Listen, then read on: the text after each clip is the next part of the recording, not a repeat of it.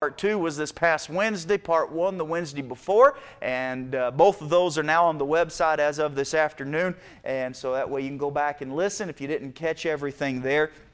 But I think it's been an interesting study, but ultimately we're talking about what we believe. We've been looking at 2 Peter 1 as our theme, life and godliness, and verse 5 tells us to add to these things. And so we're adding to faith virtue, to virtue knowledge. And so where do we gain our knowledge? As we looked at an introduction to knowledge at the beginning of April, we learned that our knowledge comes from God. And so these are some things that we believe that we've been looking at on Wednesday night. And so tonight, since this Wednesday is the first of the new month, this will be the end. We're going to wrap up this lesson on dispensationalism. So, Ephesians chapter 1 and verse 10. Let's stand in honor of the reading of the Word of God. Ephesians chapter 1 and verse number 10. That in the dispensation of the fullness of time He might gather to Himself in one all things in Christ,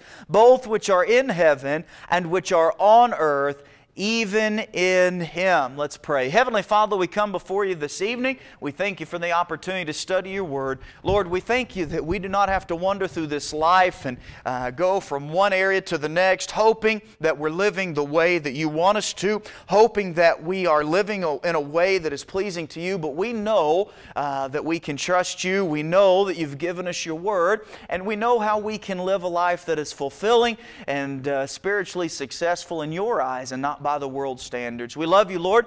Thank You for loving us. Be with us now as we study together. In Christ's name we pray all these things. Amen and amen. You may be seated. So we're talking about the kingdom. We looked at the law, and we looked at the dispensation of grace, which we know is the church age. That's where we're in right now.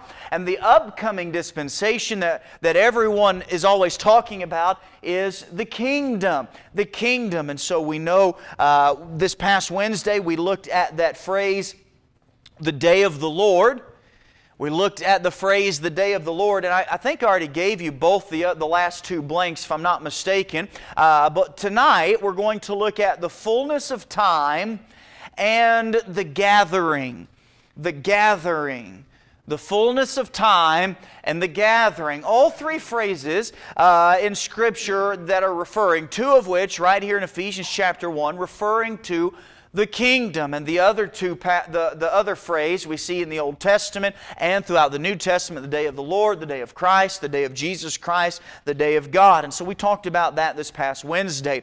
Back at Ephesians chapter 1, verse 10 again, that in the dispensation of the fullness of times. Now we pointed out Wednesday that it's important to note that this times is plural and not singular, and there's a reason for that. Turn to Galatians chapter 4. Galatians chapter 4.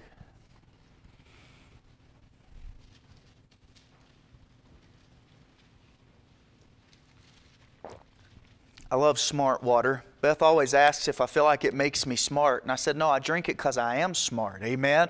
That's the label there, smart water. I'm smart. That's why I'm drinking it. It doesn't make me smart. All right? Anyway. All right.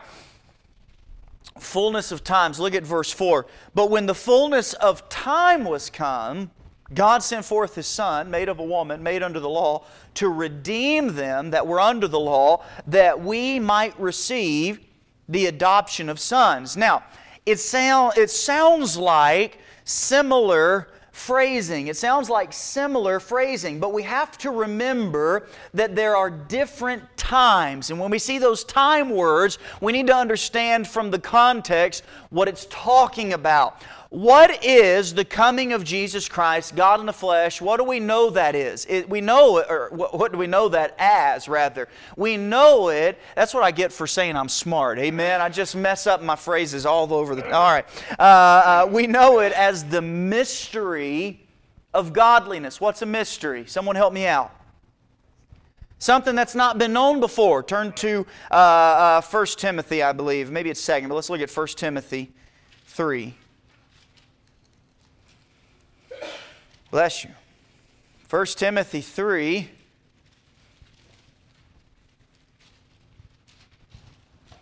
verse 16.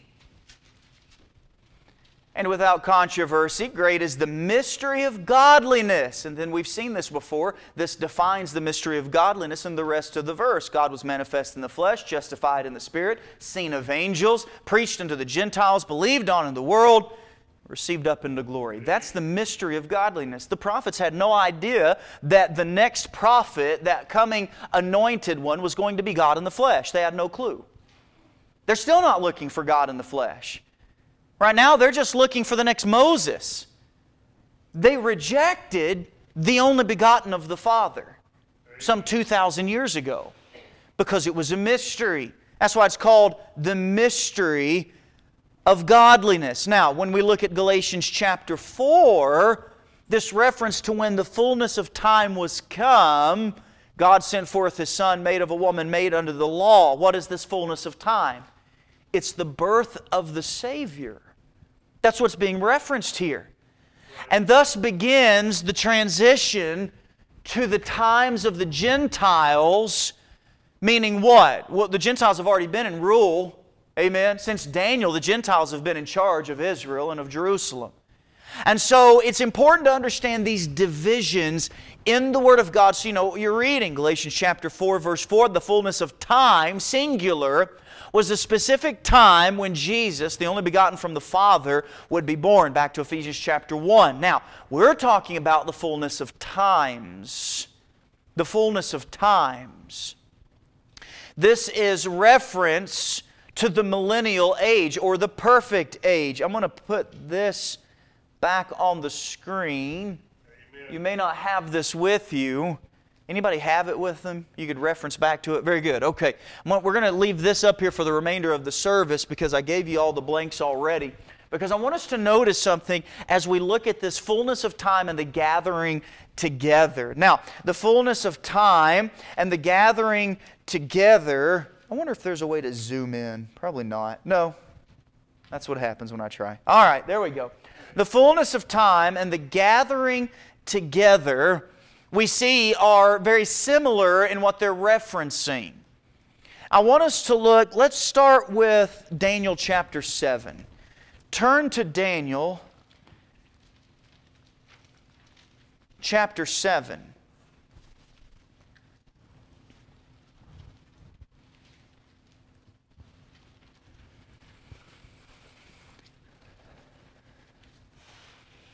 Daniel chapter 7, verse 24.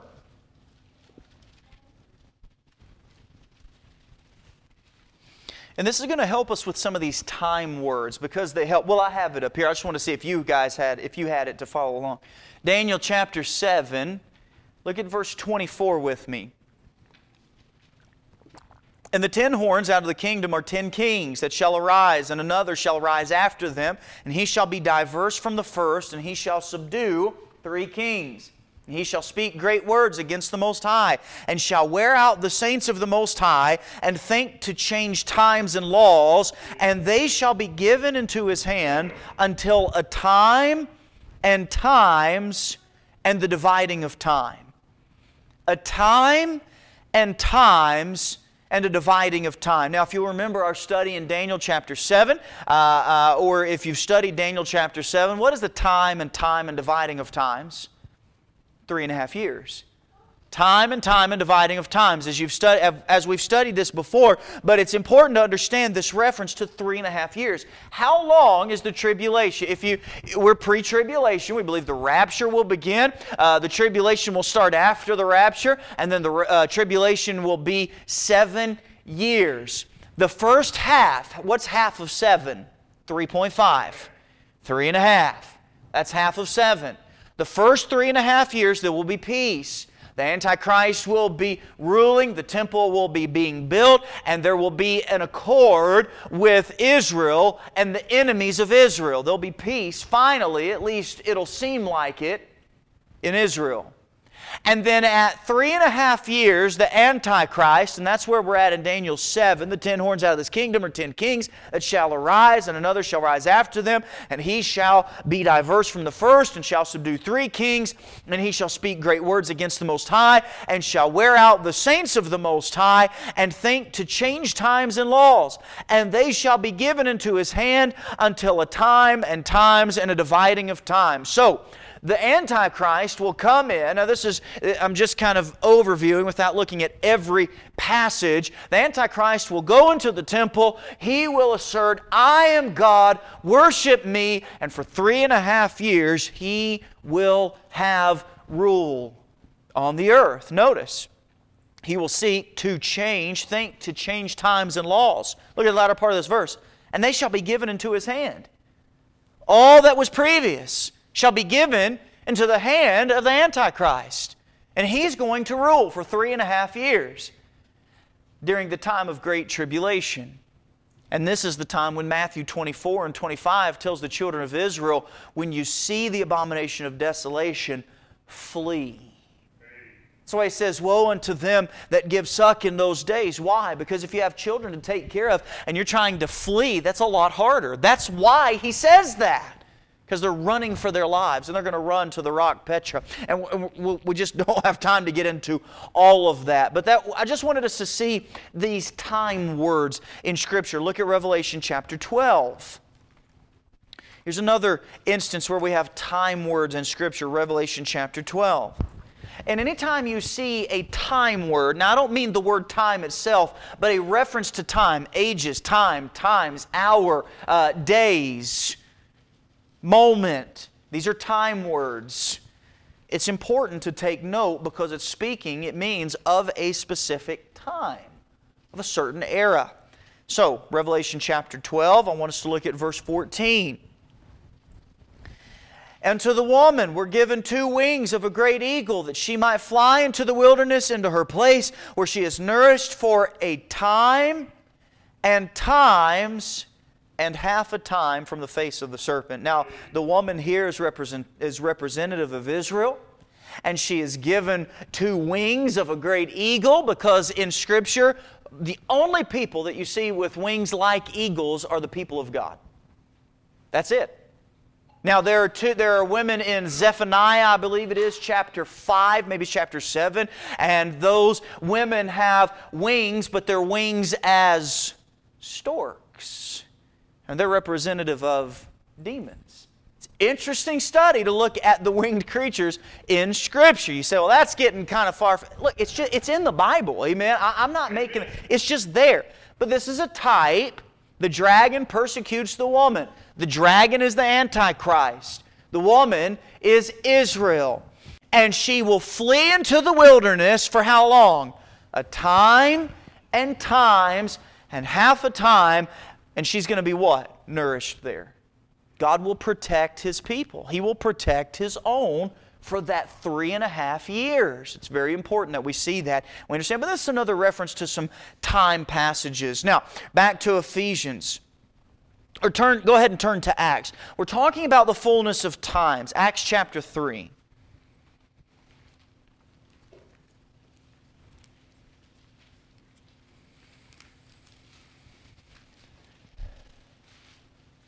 Now here's where I want us to notice. Now remember Galatians chapter 4? You turn to Acts 3. I'm going to read it Galatians 4:4 again. When the fullness of time was come, God sent forth His Son, made of a woman, made under the law, to redeem them that were under the law, that we might receive the adoptions of sons. Now remember, what does Timothy teach us? 1 Timothy. The coming of Christ was a mystery, had not yet been foretold, had not been known. Look at Acts chapter 3, verse 19. Repent ye therefore, and be converted, that your sins may be blotted out, when the times of refreshing, now there's a time word, shall come from the presence of the Lord. And He shall send Jesus Christ, which before was preached unto you, whom the heaven must receive until when?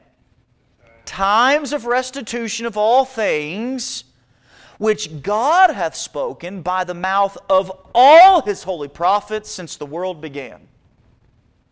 That means the time of restitution, the time of refreshing, is referenced in the Old Testament.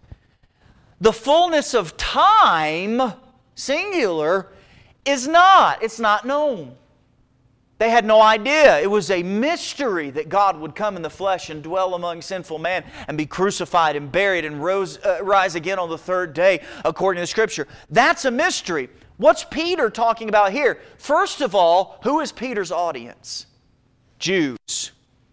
Where is this at? He's admonishing those after He has healed the lame man. This is after the time of Pentecost, after the Holy Spirit has come down, the Comforter has come, and He's preaching of the God of Abraham and Isaac. Look at verse 13. The God of Abraham and of Isaac and of Jacob, the God of our fathers. Who is Peter? A Jew. Who's he preaching to? Jews. Amen.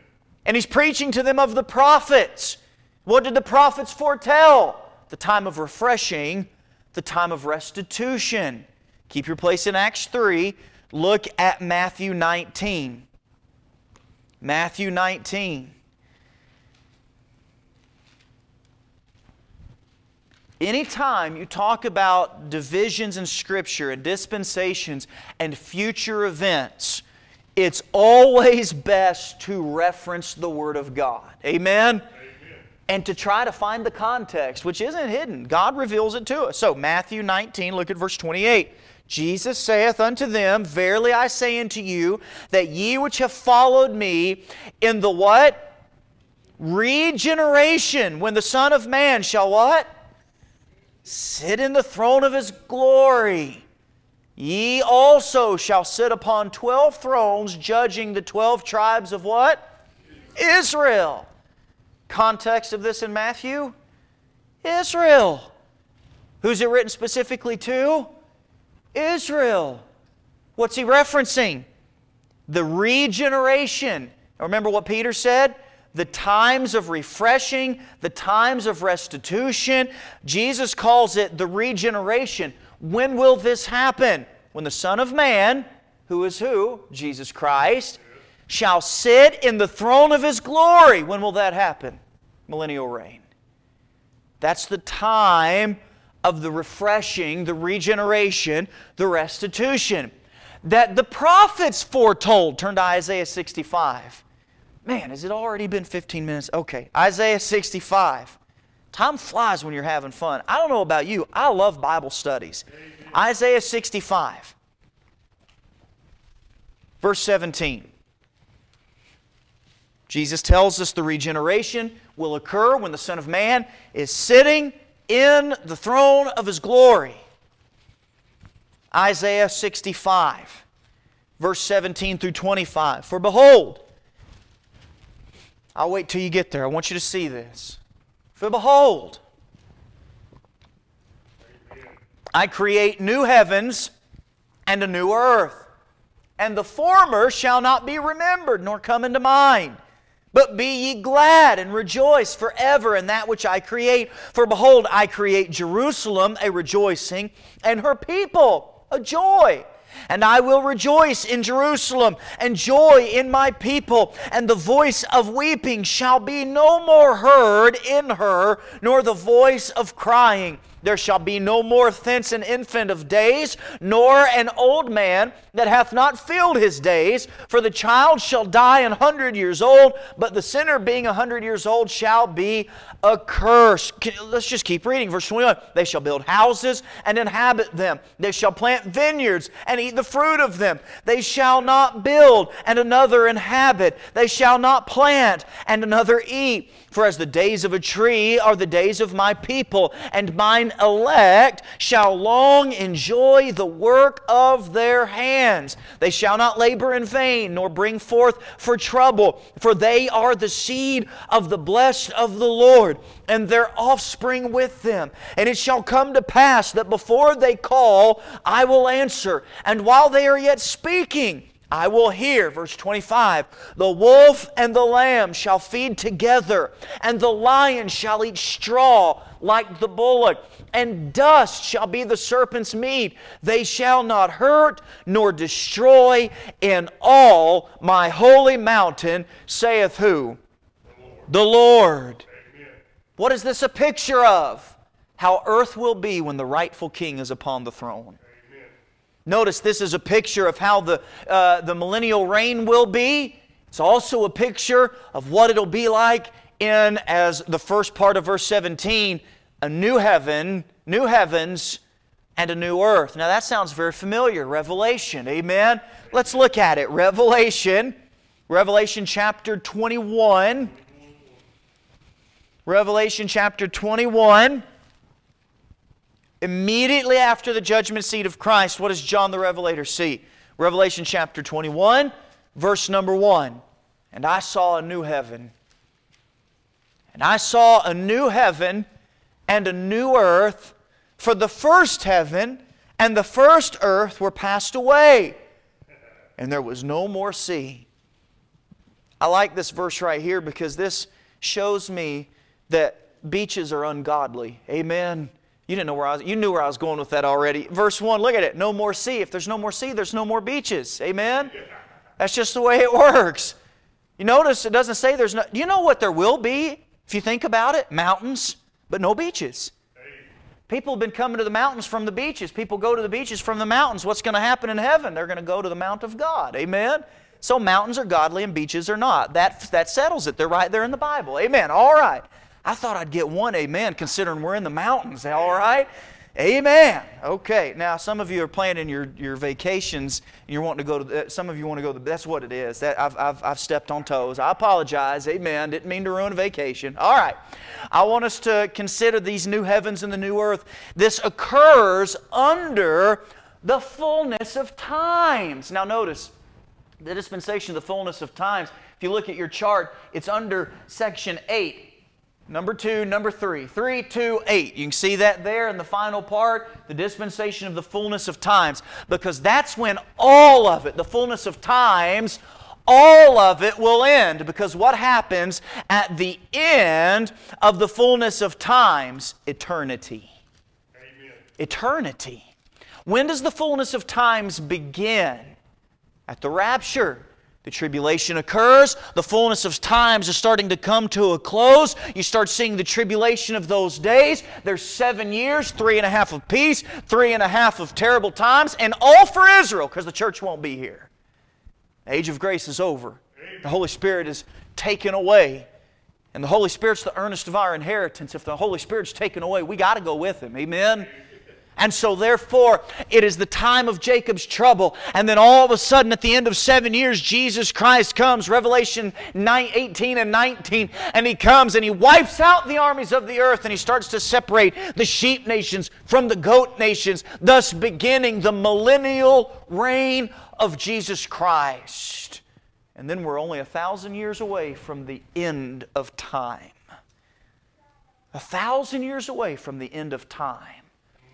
Why? Because what happens at the end of time? Everything is destroyed by fire. We just read it, Revelation chapter 21, before the new heaven and new earth. What happens? Verse 10, the devil that deceived, or verse 7 of Revelation 20. When the 1,000 years are expired, Satan shall be loosed out of his prison. He shall go out to deceive the nations which are in the four quarters of the earth. Remember, and we don't have, if you look at the reference to the four corners or the four quarters or the four parts of the earth, the four winds, north, south, east, west, anytime you see that in Scripture, what's it referencing? The whole earth. The whole earth. 4 is the number of creation in the Word of God. It's an interesting study. 4 is the number of creation. Notice, to deceive the nations which are in the four quarters of the earth, Gog and Magog, to gather them together to battle, the number of whom is as the sand of the sea. I find it interesting that at the end of 1,000 years of the perfect king ruling and reigning, there's still a numerous amount of people who are unhappy and don't want to serve the Creator God, even though He's been ruling and reigning from His throne. Verse 9, they went up on the breadth of the earth and compassed the camp of the saints about and the beloved city. What is that beloved city? The beloved city is always Jerusalem. That's the beloved city. And fire came down from God out of heaven and devoured them. The devil that deceived them was cast in the lake of fire and brimstone where the beast and the false prophets are and shall be tormented day and night forever and ever. And I saw a great white throne. So you have the destruction of heaven and earth. The great white throne. Immediately after the great white throne, new heaven and new earth. And thus ending the fullness of times has come, and we will live forever in eternity with Christ Jesus. This is the fullness of times. And then we have the reference to the gathering together. The gathering together.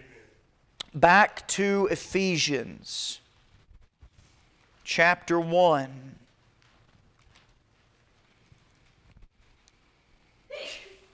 Ephesians chapter 1.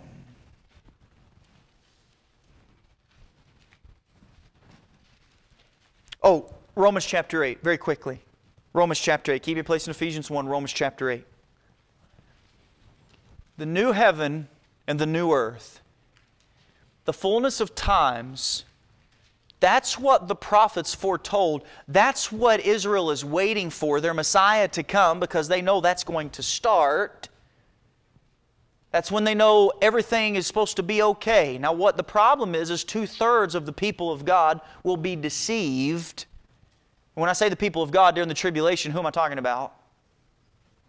The Jews. Say it together. The Jews, right? Israel. Why? Because by the end of the tribulation, 2/3 of Israel is gone. 2/3 of the human population gone. The Bible says that the tribulation, if it didn't have a set time, all of the living creatures on earth would die. Couldn't handle it. Yeah. That's why 7 years, it's over, it's done. And then that small remnant, 1/3 of the children of God who hid and did not serve the Antichrist or follow after him, they will be saved in a day. That's what the Bible is referencing when it talks about the salvation of Israel in a day. Now, Romans chapter 8, the church, we're looking for the coming of Christ, right? We're looking for the rapture. We're looking for that great day. Israel is looking for the Messiah. The earth is looking for the fullness of times. Look at Romans 8, verse 19. The earnest expectation of the creature waiteth for the manifestation of the sons of God. When will the sons of God be manifest? At the end of the tribulation, when we come with Christ, that great army, because then we are the saints that are coming in with Him. That's Revelation 17, 18, 19. You see that. Verse 20. The creature was made subject to vanity, not willingly, but by reason of Him who hath subjected the same in hope. Verse 21. Because the creature itself also shall be delivered from the bondage of corruption into the glorious liberty of the children of God. Verse 22. We know that the whole earth groaneth and travaileth in pain together until now. It travaileth, it groaneth in pain. Why? Because God did not create this earth to decay. It was created with perfection. Amen. Man messed it up at the fall. Right? That's why we'll never figure out global warming or climate change. Never will be figured out. Not going to happen. The one thing we do know is there's going to be an earth to destroy at the end of the 1,000 years. Right? We know that's going to happen. So what's earth waiting? It groans and travails in pain. Waiting for the redemption. Waiting for the time of restitution, the time, as Jesus called it, of regeneration. Now, Ephesians chapter 1, very quickly. The gathering together. The dispensation of the fullness of times, He might gather together in one all things in Christ, both which are in heaven and which are on earth, even in Him. Now we're not going to take a lot of time here because a lot of the references are the same as the fullness of times, because that's when the gathering together occurs. At the fullness of times, at that beginning, the millennial reign, when the whole earth rejoices because the Creator King is finally ruling and reigning on the throne of David. Israel will rejoice because they're waiting for their king. The church will rejoice because we will be serving in that second part of our reward. Not only do we stand before the judgment seat of Christ and receive wood, hay, and stubble, gold, silver, precious stone, but the Bible teaches that those that are the saints, those that have died and gone on, that have died and been buried in Christ, that our reward will be that we get to rule and reign with Him in that time. So the church is looking for that opportunity to serve God. Israel is looking for that opportunity for their Messiah, their King, and the earth is looking for the Creator. And at one time, at the beginning of the 1,000 years, He gathers all things to Himself in Christ Jesus. Now I want us to see something, two things, and we're done. Zephaniah chapter 1. Zephaniah chapter 1. Don't hear a lot of sermons out of Zephaniah, do you? Amen? Ever so often. Zephaniah chapter 1. Remember, the gathering together, the fullness of times, goes together. It begins at the end of the tribulation, and it ends with the flood by fire, this gathering together. Because then what happens to the creation? It's gone. And then there's a new heaven and a new earth. But I want us to see together verse 1. Zephaniah chapter 2. I don't think this is a coincidence. You know what? Let's start in chapter 1. Start at verse 14. I think I told you chapter 1. Start in verse 14. The great day of the Lord is near. Now that's a good start, indicator of what we're talking about. The day of the Lord. It's a specific day. The day of the Lord is near. It is near and hasteth greatly, even the voice of the day of the Lord, the mighty man shall cry there bitterly. That day is a day of wrath, a day of trouble and distress, a day of wasteness and desolation, a day of darkness and gloominess, a day of clouds and thick darkness, a day of the trumpet. Amen? And alarm against the fenced cities and against the high towers. And I will bring distress upon men, that they shall walk like blind men, because they have sinned against the Lord. And their blood shall be poured out as dust, and their flesh as the dung. Neither their silver nor their gold shall be able to deliver them in the day of the Lord's wrath. But the whole land shall be devoured by the fire of His jealousy. For He shall make even a speedy riddance of them that dwell in the land. Now stop before we get to chapter 2. I want us to remember Wednesday night we talked about 1 Thessalonians. And we talked about the catching away, that rapture. And the Bible says, comfort one another with these words. I don't see rejoicing or comfort here. Amen? Why? Because the day of the Lord and the catching away are two different events. The church can't be raptured at the end of the tribulation. Why? Because there's no rejoicing for the church at the end of the tribulation if we have to go through it. That means 2/3 of us will have faced the wrath of God. And the Bible promises that we are saved from wrath. That's what the Bible teaches. Also, we're not Jacob. Isaiah calls the tribulation the time of whose trouble? Jacob's trouble. Who are we? We are Christ. We are Christ, and Christ already was persecuted and crucified. We are His body. Why in the world would God persecute His own body again? Well, if you believe in replacement theology, I guess it's not that far-fetched. But you see, we don't buy that here. The Bible is very clear. God's not finished with Israel. The day of the Lord will come. It will not be a day of rejoicing. It will be a day of wrath. Now notice this phrase, chapter 2, verse 1. Gather yourselves together. Yea, gather together, O nation not desired. before the decree bring forth, before the day pass as the chaff, before the fierce anger of the Lord come upon you, before the day of the Lord's anger come upon you, verse 3, seek ye the Lord, all ye meek of the earth, which have wrought His judgment. Seek righteousness, seek meekness. It may be ye shall be hid in the day of the Lord's anger. Now remember, who is this written to? Israel. What's the reference, the context? The day of the Lord. End of the tribulation, millennial reign of Christ, Armageddon. That's the context. The end of the 7 years, the beginning of the millennial reign, right in there. Now, seek ye the Lord, all ye meek of the earth, which hath wrought His judgment. Keep your place here and turn to Matthew 5. Look at this gave me goosebumps. I don't know about you, but I get goosebumps every time I read something like this. Because Matthew chapter 5 is known as the Sermon on the Mount. Sermon on the Mount. We hear this and we say, this is what we're supposed to live like as Christians. That's what Jesus is talking about. It's not.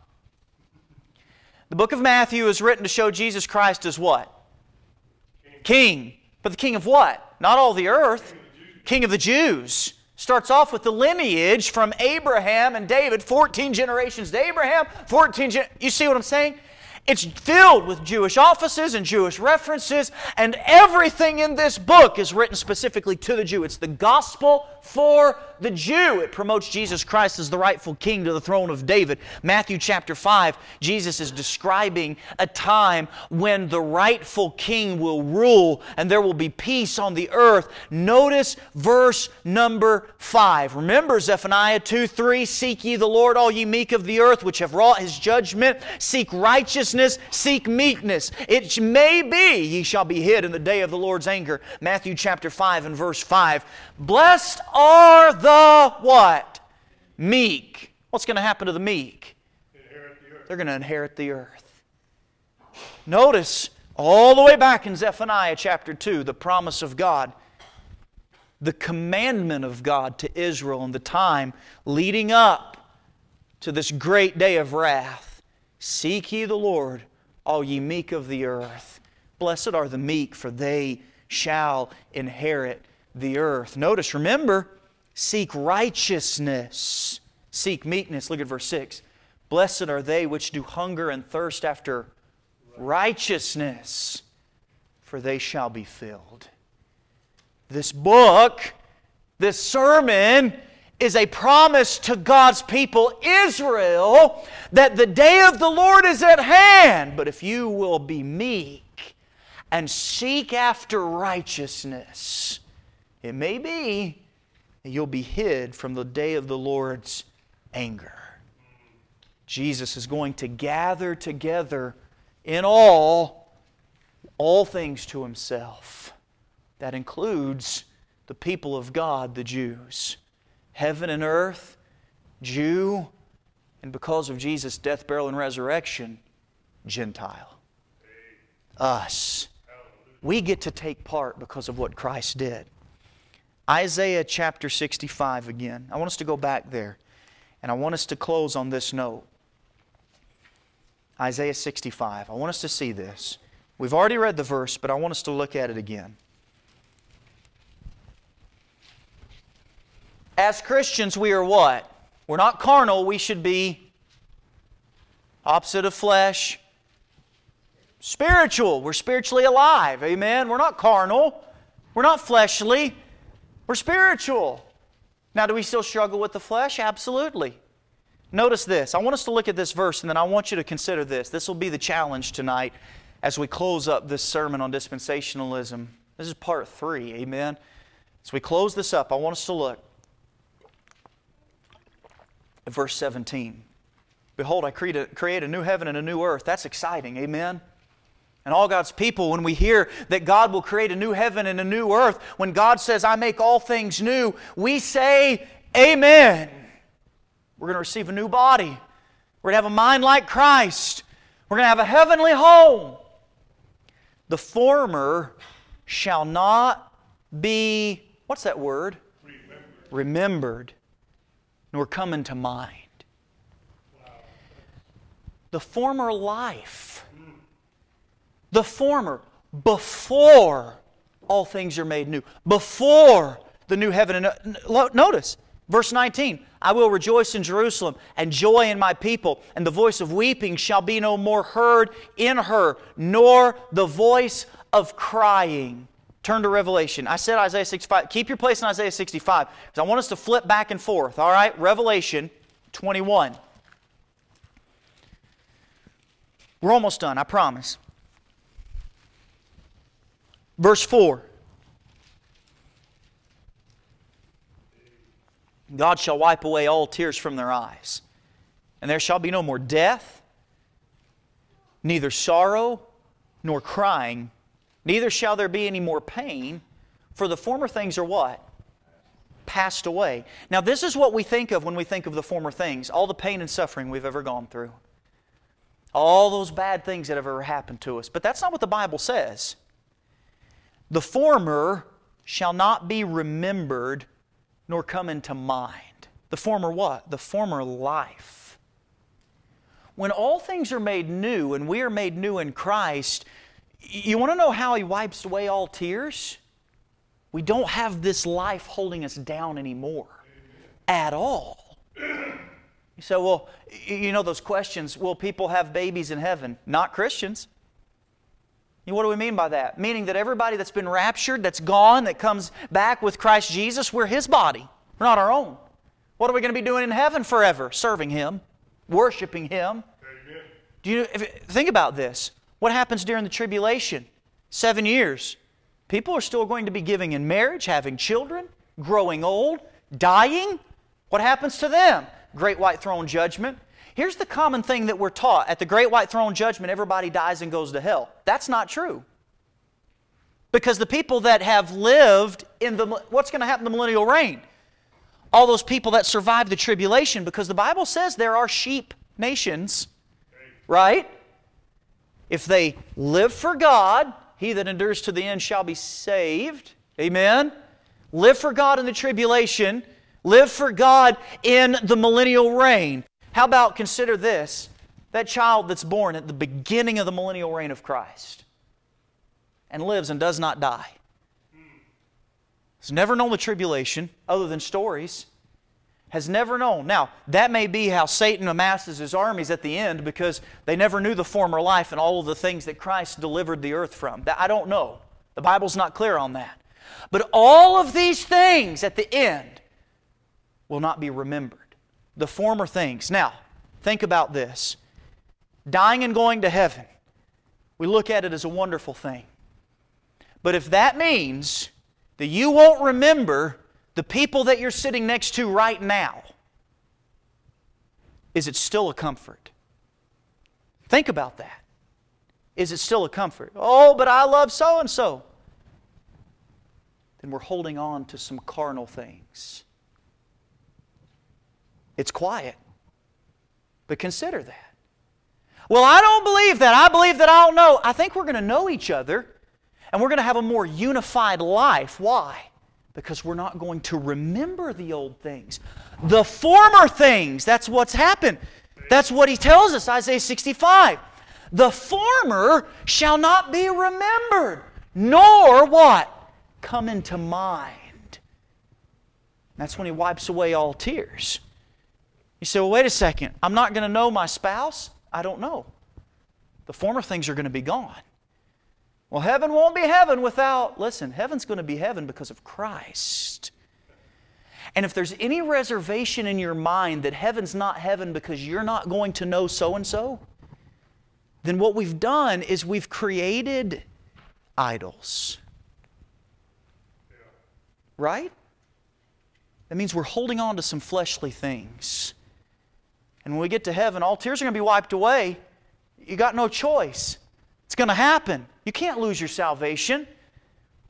All things are passed away. Behold, all things become new.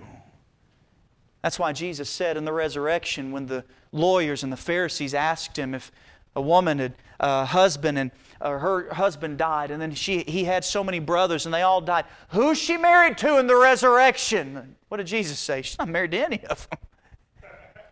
Why? She's married to God. We're not going to be a part of each other. We're a part of the body of Christ. Every head bowed, every eye closed. Here's the challenge.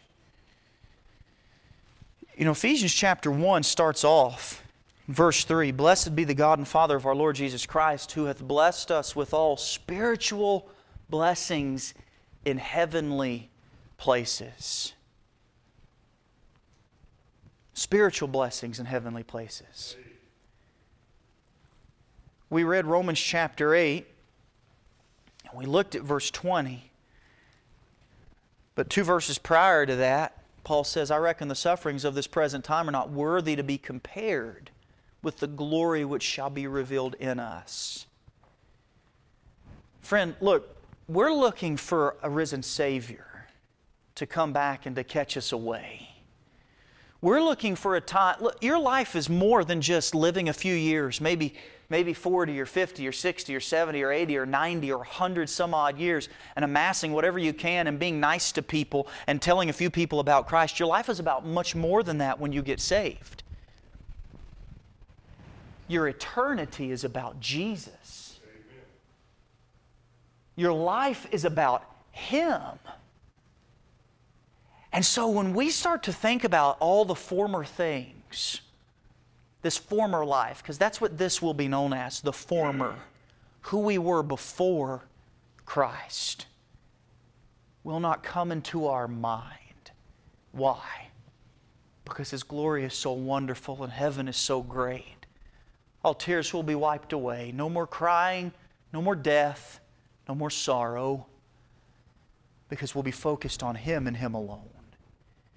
And if that's not a comfort, then we're holding on to some worldly things that we need to let go of so that we can be used of God properly. We need to let go of whatever it is that's distracting us from serving Him. Serving Him to our fullest. Loving people the way God wants us to love people. Bringing glory to Him the way He desires to be glorified. Worshiping Him the way He deserves to be worshiped. We've got some hurdles in our own mind and our own flesh. We need to ask God to help us. Because when the fullness of times has come, it should be a comfort that when we see Him, we'll be like Him. When we see Him, we'll receive that new body, that new mind. And that when we get to those heavenly places, we're not going to be concerned with all the silly things of this former life. The only thing that matters will be Christ.